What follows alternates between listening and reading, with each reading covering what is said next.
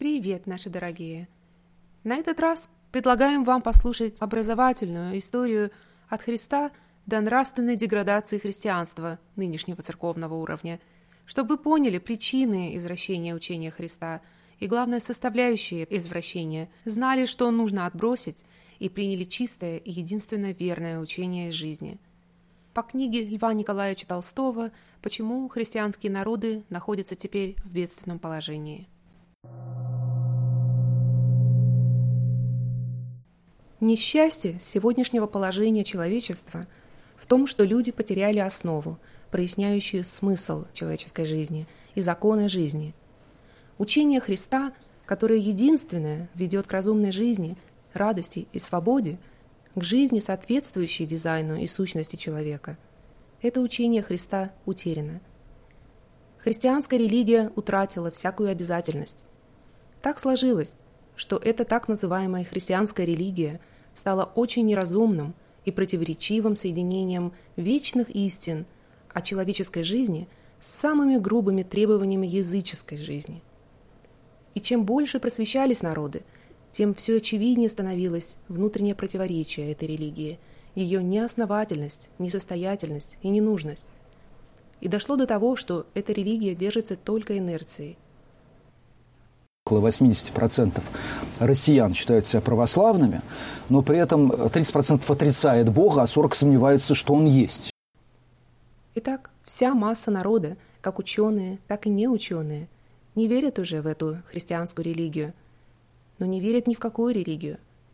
Они верят, что с самого понятия религии есть нечто отсталое и ненужное. Ученые верят в науку, в прогресс, другие верят в обряды, церковную службу, воскресное неделание, но все ради приличия.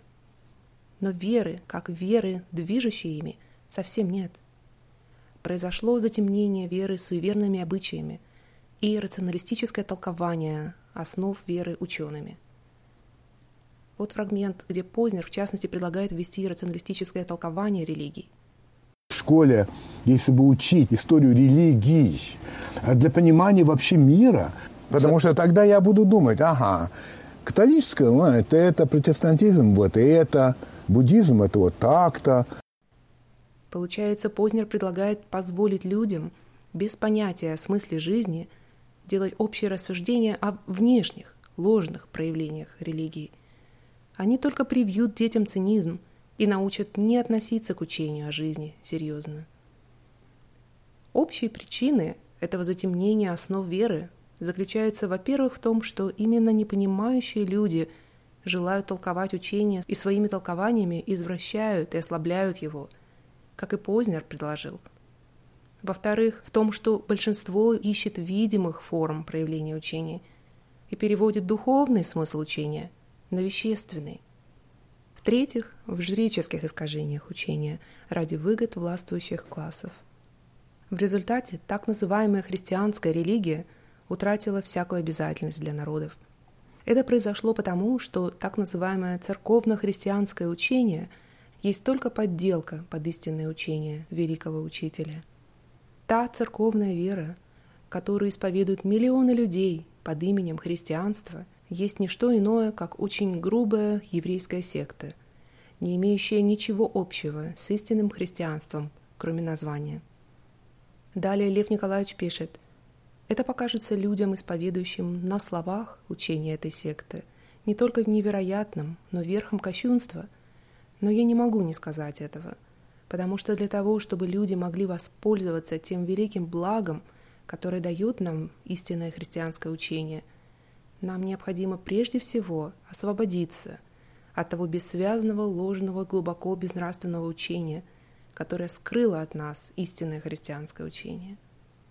Учение это, скрывшее от нас учение Христа, есть учение Павла, изложенное в его посланиях и ставшее в основу церковного учения.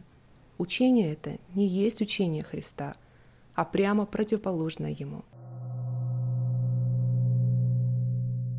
Противоречие учения Павла учению Христа. Стоит прочесть Евангелие, игнорируя суеверные вставки вроде чуда Каны Галилейской, воскрешения, исцеления, изгнания бесов и воскресения самого Христа, Стоит прочитать Евангелие и прочесть потом послание Павла, чтобы стало ясно то полное несогласие между всемирным вечным учителем простого святого человека Иисуса, где все понятно и внутренне связано одной и той же мыслью, и запутано высокопарным, подделывающимся под все существующее зло учением фарисея Павла. Как сущность учения Христа проста, ясна, доступна всем и выражена одной фразой «человек – сын Бога», так и сущность учения Павла искусственна, совершенно непонятна для всякого свободного от гипноза человека. Сущность учения Христа в том, что истинное благо человека в исполнении воли Отца, воля же Отца в единении людей, и поэтому награда за исполнение воли Отца есть само исполнение, слияние с Отцом. Награда сейчас в сознании единства с волей Отца. Сознание это дает высшую радость и свободу. Достигнуть этого можно только возвышением в себе духа, перенесением жизни в жизнь духовную. А сущность учения Павла в том, что смерть Христа и Его воскресение спасает людей от их грехов и жестоких наказаний, предназначенных Богом теперешним людям за грехи прародительские. Они учат, что Бог решил своей же смертью искупить грехи людей, и будто невинные дети виноваты за грех прародителей, или будто людям не надо прилагать никаких усилий, а только верить во всю эту церковную чушь, чтобы спасти свои шкурки. То есть тогда как основа учения Христа в том, что главная и единственная обязанность человека есть исполнение воли Бога, то есть любви к людям. Единственная основа учения Павла – та, что единственная обязанность человека – это вера в то, что Христос своей смертью искупил и искупает грехи людей. По учению Христа награда за перенесение своей жизни в духовную сущность каждого человека есть радостная свобода этого сознания соединения с Богом. А по учению Павла награда доброй жизни не здесь, а в будущем, по смертном состоянии. Со своей нелогичностью он говорит: если мы не распутничаем и лишаем себя удовольствия делать гадости здесь, а награды в будущей жизни нет, то мы остаемся в дураках. То есть Павел считает удовольствием делать гадости еще каким удовольствием, что он боится остаться в дураках, если награды не будет. И этому лидеру следуют христиане. Таким образом, основа учения Христа – истина, смысл учения Христа – назначение жизни, а основа учения Павла – расчет и фантазия. Из таких различных основ, естественно, вытекают еще и более различные выводы. Там, где Христос говорит, что люди не должны ждать наград и наказаний в будущем, и должны, как работники у хозяина, понимать свое назначение, исполнять его. А все учение Павла основано на страхе наказаний и обещаниях наград, вознесения на небо или на самом безнравственном положении о том, что если ты веришь, ты уже избавляешься от грехов, ты безгрешен. По поводу прощения или мести, там, где Христос учит тому, что человек должен всегда прощать, Павел призывает анафему на тех, кто не делает, что он велит, и советует напоить и накормить голодного врага с тем, чтобы с этим поступком собрать на голову врага горячие угли, и просит Бога наказать за какие-то личные расчеты с ним Александра Бедника. Христос говорит: «Взявшие меч от меча и погибнут». Павел говорит: «Начальник есть Божий слуга, тебе на добро. Если же ты делаешь зло, бойся, ибо он не напрасно носит меч. Он Божий слуга, отмститель наказания делающему злое». По поводу равенства или субординации, Евангелие говорит, что люди все равны. Павел велит повиноваться господам. В Евангелии признается равенство всех людей, и говорится, что то, что велико перед людьми, мерзость перед Богом. Павел учит повиновению властям, говорит, что они установлены от Бога, так что противящиеся власти противятся Божию установлению. Вот она явная причина, отчего власти так любят учение Павла. Христос говорит: «Не клянись вовсе, и кесарю отдавай только то, что кесарево, а то, что Богово, твоя душа, не отдавай никому». Павел говорит: «Всякая душа да будет покорна высшим властям, ибо нет власти ни от Бога, существующие же власти от Бога установлены». Христос говорит: «Сыны Бога никому не обязаны платить подати». Павел говорит: для сего вы и подати платите, ибо они Божьи служители, сами им постоянно заняты, и потому отдавайте каждому должное, кому подать, кому оброк, кому страх, кому честь. Это лишь частные примеры несовместимости учений Христа и Павла, великого всемирного учения, уясняющего то, что было высказано всеми величайшими мудрецами, с мелкой сектантской, случайной, задорной проповедью непросвещенного, самоуверенного и мелко тщеславного, хвастливого и ловкого еврея. Несовместимость эта не может не быть очевидна для всякого человека, понявшего сущность великого христианского учения. А между тем, по целому ряду причин, это ничтожное и лживое учение заняло место великого, вечного и истинного учения Христа и на много веков скрыло его от сознания большинства людей. После того, как властью церкви все писания Павла и даже его советы приятелям о том, чтобы пить вино для поправления желудка, были признаны непререкаемым произведением Святого Духа, большинство людей поверило, что это безнравственное и запутанное учение и есть настоящее учение самого Бога Христа. А поскольку оно запутанное, это учение Павла и поддается самым произвольным толкованиям, отсюда и столько разновидностей христианства. Послушайте, мистер Ефимов говорит: только на ниве христианства создано до 4000 противоречащих друг другу представлений и сект. Л.Толстой приводит свои догадки, почему учение Павла получило такое большое распространение. Первое, потому что Павел, как и все самолюбивые, славолюбивые проповедники лжи, суетился, бегал из места в место, вербовал учеников, не брезгая никакими средствами для приобретения их. Люди же, понявшие истинное учение, жили им и не торопились проповедовать. Во-вторых, потому что послания, проповедующие под именем Иисуса Христа, учения Павла, стали впоследствии торопливой деятельности Павла известны прежде, чем сами Евангелия. В-третьих, потому что грубо суеверное учение Павла было доступнее для грубой толпы. И четвертое, потому что учение Павла не нарушало языческих форм жизни, как и язычество допускало и оправдывало насилие, казни, рабство, богатство, тогда как учение Христа в корне уничтожало весь склад языческой жизни. Давайте посмотрим на происхождение ложного христианства Павла. Сущность дела была такая. В Галилее, в Иудее появился великий мудрец, учитель жизни, Иисус, прозванный Христом. Учение его слагалось из тех вечных истин о жизни человеческой, смутно предчувствуемых всеми людьми и более или менее ясно высказанными всеми великими учителями человечества, браминскими мудрецами, Конфуцием, Лао-цзэ, Буддой.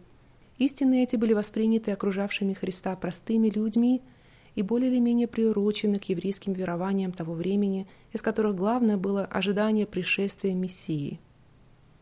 Появление Христа с его учением, изменявшим весь строй существующей жизни, было принято некоторыми как исполнение пророчества Мессии. Но также учение Христа привлекло учеников, расшевелило народ, все более и более распространяясь, стало так неприятно еврейским властям, что они казнили Христа, и после его смерти гнали, мучили и казнили его последователей. Казни, как всегда, только усиливали веру последователей. Упорство и убежденность этих последователей на протяжении многих лет, вероятно, обратили внимание и сильно поразили одного из фарисеев-гонителей по имени Савл. И этот Савл, получивший потом название Павла, был человек очень славолюбивый, легкомысленный, горячий и ловкий. Его потрясла сила убежденности в последователях Христа, и он вместо своей прежней деятельности, направленной против учеников Христа, вдруг решился воспользоваться этой силой убежденности и сделаться основателем новой религиозной секты. В основу этой секты он положил свои очень неясные понятия об учении Христа, еврейские фарисейские предания и собственные измышления о действенности веры, которая должна спасать и оправдывать людей. О появлении псевдохристианских письмен. С того времени и началась усиленная проповедь этого ложного христианства, и были написаны первые, названные потом священными, псевдохристианские письмена, именно послания. Итак, послания определили для масс совершенно превратное значение христианства. Евангелия же появились позже, много позже жизни Христа и позже посланий Павла. К тому же Евангелия были не цельные произведения одного лица, а соединение многих описаний о жизни и учении Христа. Евангелисты Марк, Матвей, Лука, Иоанн не были и не могли быть непосредственными последователями Христа. Они не встречали Его. Официально считается, что Евангелие было написано около 100 лет после смерти Христа, а по последним сведениям Евангелие было написано лишь в XVI веке. В книге известного английского писателя Чарльза Диккенса «История Англии для детей» в ее англоязычном издании в 3-м томе на странице 98 написано, что во время коронации принцессы Елизаветы 4 евангелиста и некий апостол Павел были узниками в Англии. Им было сказано принять участие в религиозном турнире, по результату которого они заработали себе свободу.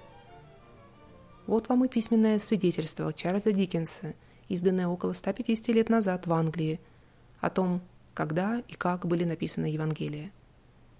Итак, все Евангелия не представляют из себя цельных произведений, а все суть соединения различных писаний. Так, например, Евангелие Матвея в основе своей имеет краткое Евангелие евреев, включающее в себя Нагорную проповедь. Все же Евангелия составлены из прибавляемых к нему дополнений. То же и с другими Евангелиями. Все эти Евангелия, кроме главной части Иоанна, более или менее подгонялись под существовавшее уже павловское учение. О принятии павловского учения церквями. В любом случае, истинное учение великого учителя сделало то, что сам Христос и последователи его умирали за него. Оно сделало и то, что Павел избрал это учение для своих славолюбивых целей.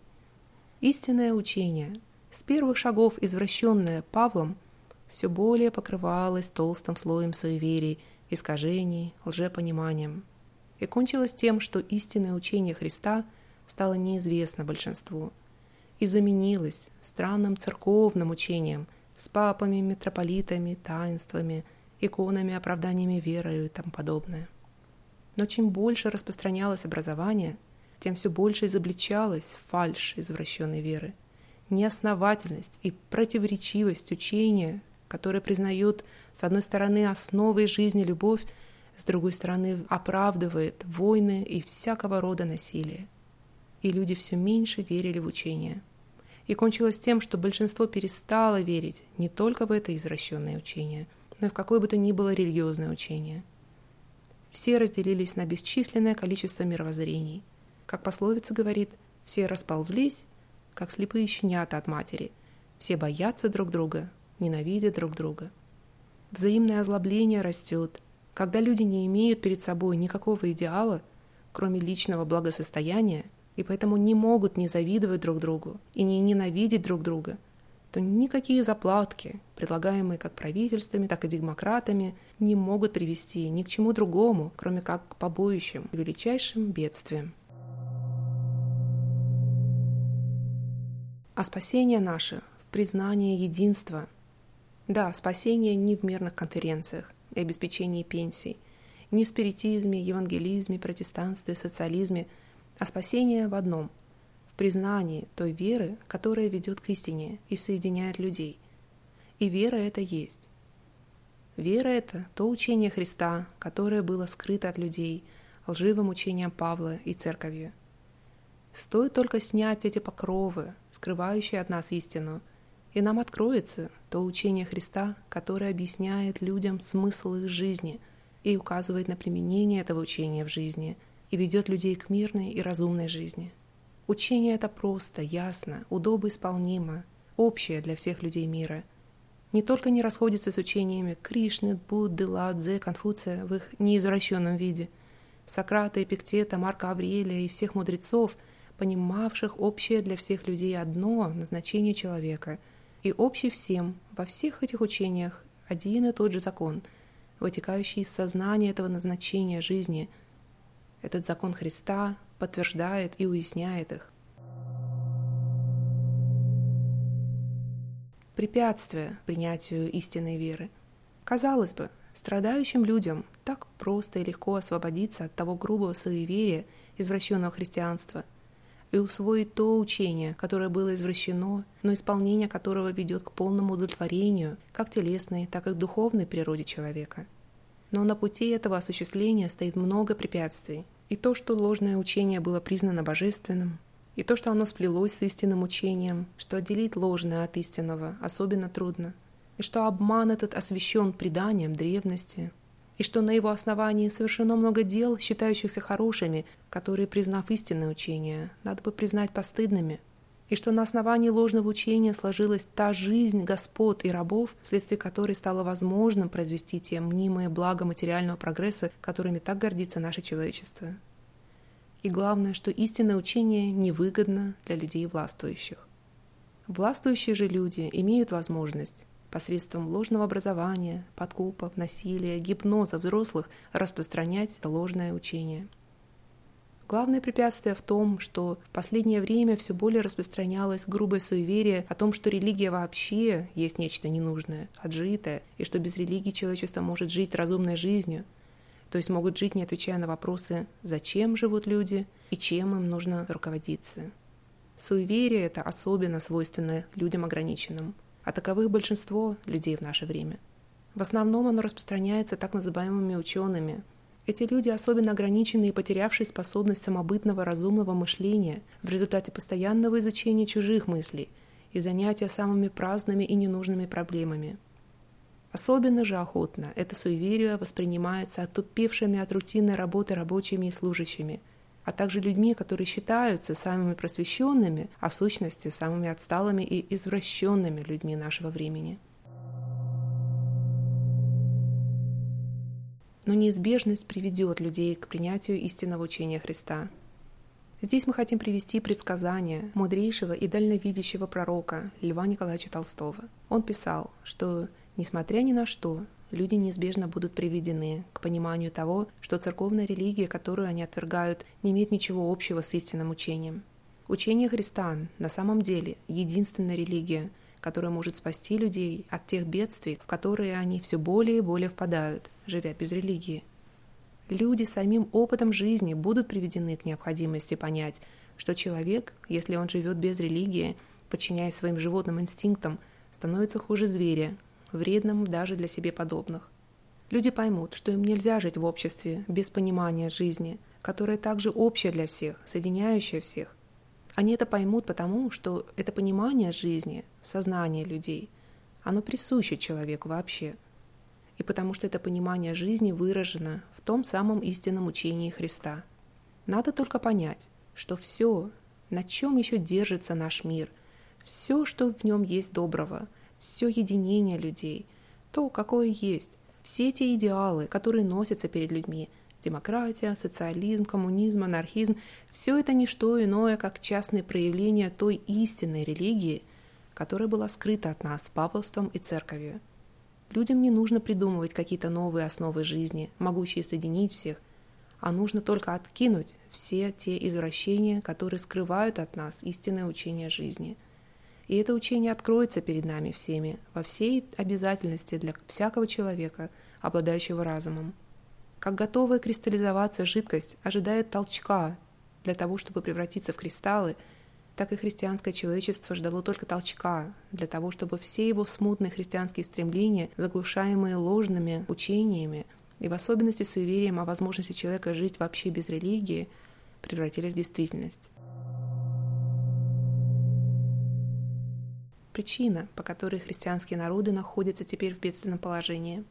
Христианские народы находятся теперь в бедственном положении потому, что они не только потеряли понимание, что для всех людей существуют одни и те же, общие всем людям, законы поступков, а законы значит и неизбежные последствия. Люди не только потеряли эти основы, но еще и коснеют в грубом суеверии о том, что они могут жить хорошей жизнью без этого понимания. Спасение не в том, чтобы устроить для других жизнь, как понимают люди, которые не имеют понимания смысла жизни, типа парламентаризм, республику, социализм, анархизм. Жизнь всех людей будет хороша только тогда, когда люди не будут заботиться об устройстве жизни, а будут заботиться только о том, чтобы каждому перед своей совестью исполнять требования учения жизни. Это учение жизни в чистом христианстве, также совпадающим со всеми учениями мудрецов древности и Востока. И лучшее, что может человек сделать в наше время, это то, чтобы в жизни своей следовать этому учению жизни и содействовать его распространению в людях. На этом мы прощаемся с вами. Желаем вам мудрости и терпения в понимании истинного учения жизни.